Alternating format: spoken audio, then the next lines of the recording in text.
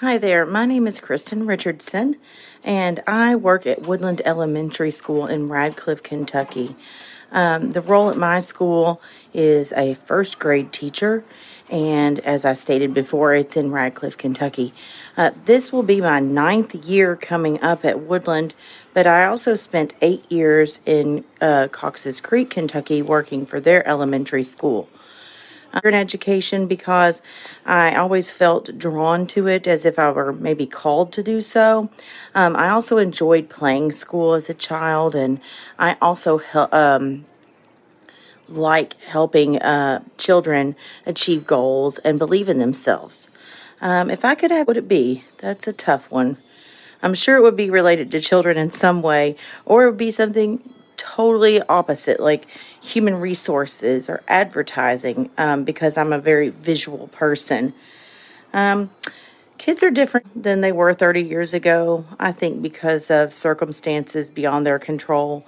Our society, the media, parenting, all of those things have changed. So, as a direct result, the children that we're seeing now, as opposed to, 16, 17 years ago when I started teaching, are being brought up by a different group of people, and they're being exposed to many more things in almost too quick of a fashion, I believe.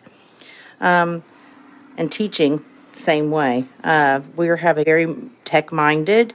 We're having to work through the odds, so to speak, with children often coming to school in our school district with very little guidance, very little support. It's sad to say, but we as teachers have become much more collaborative, and we depend on each other and build each other up so that we can help those children who may not have the resources or the support they need at home. But I think that's really changed just since I've been teaching the last 16 years. So I'm sure it's even more so in the last 30.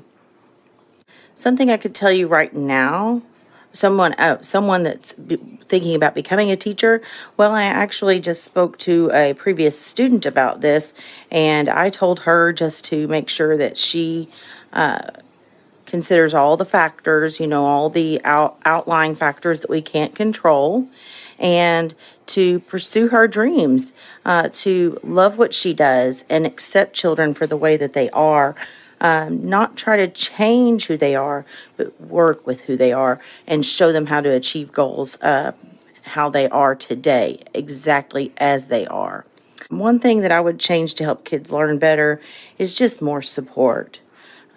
So many of the kids are growing up by themselves, or they just have very little support or guidance.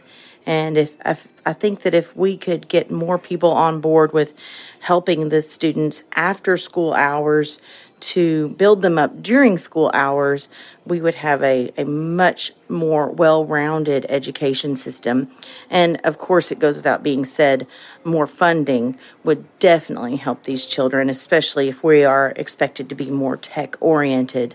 But those are the answers to the questions that you wanted me to provide, and I really appreciate you guys giving an opportunity for us to get some free earbuds, because we definitely go through those. But thanks again.